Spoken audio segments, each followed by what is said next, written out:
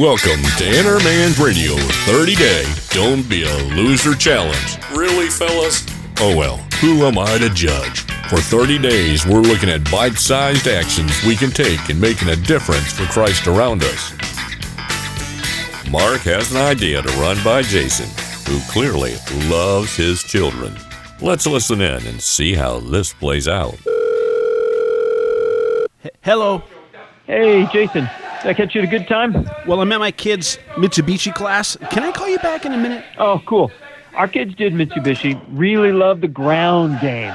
Anyway, hey, I wanted to run Ephesians 5:16 by you when you get a moment. You free tomorrow night? No, water polo lessons for Junior. You know, training for the Olympic team. Isn't he only 4 years old?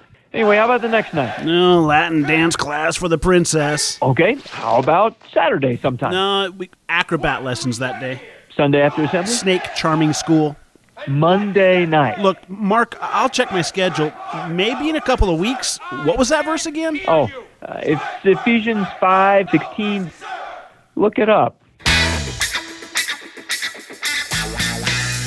Well, that Jason sure loves his kids.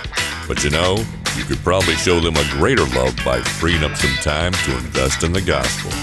It would probably be the best weekly lesson they could participate in, don't you think?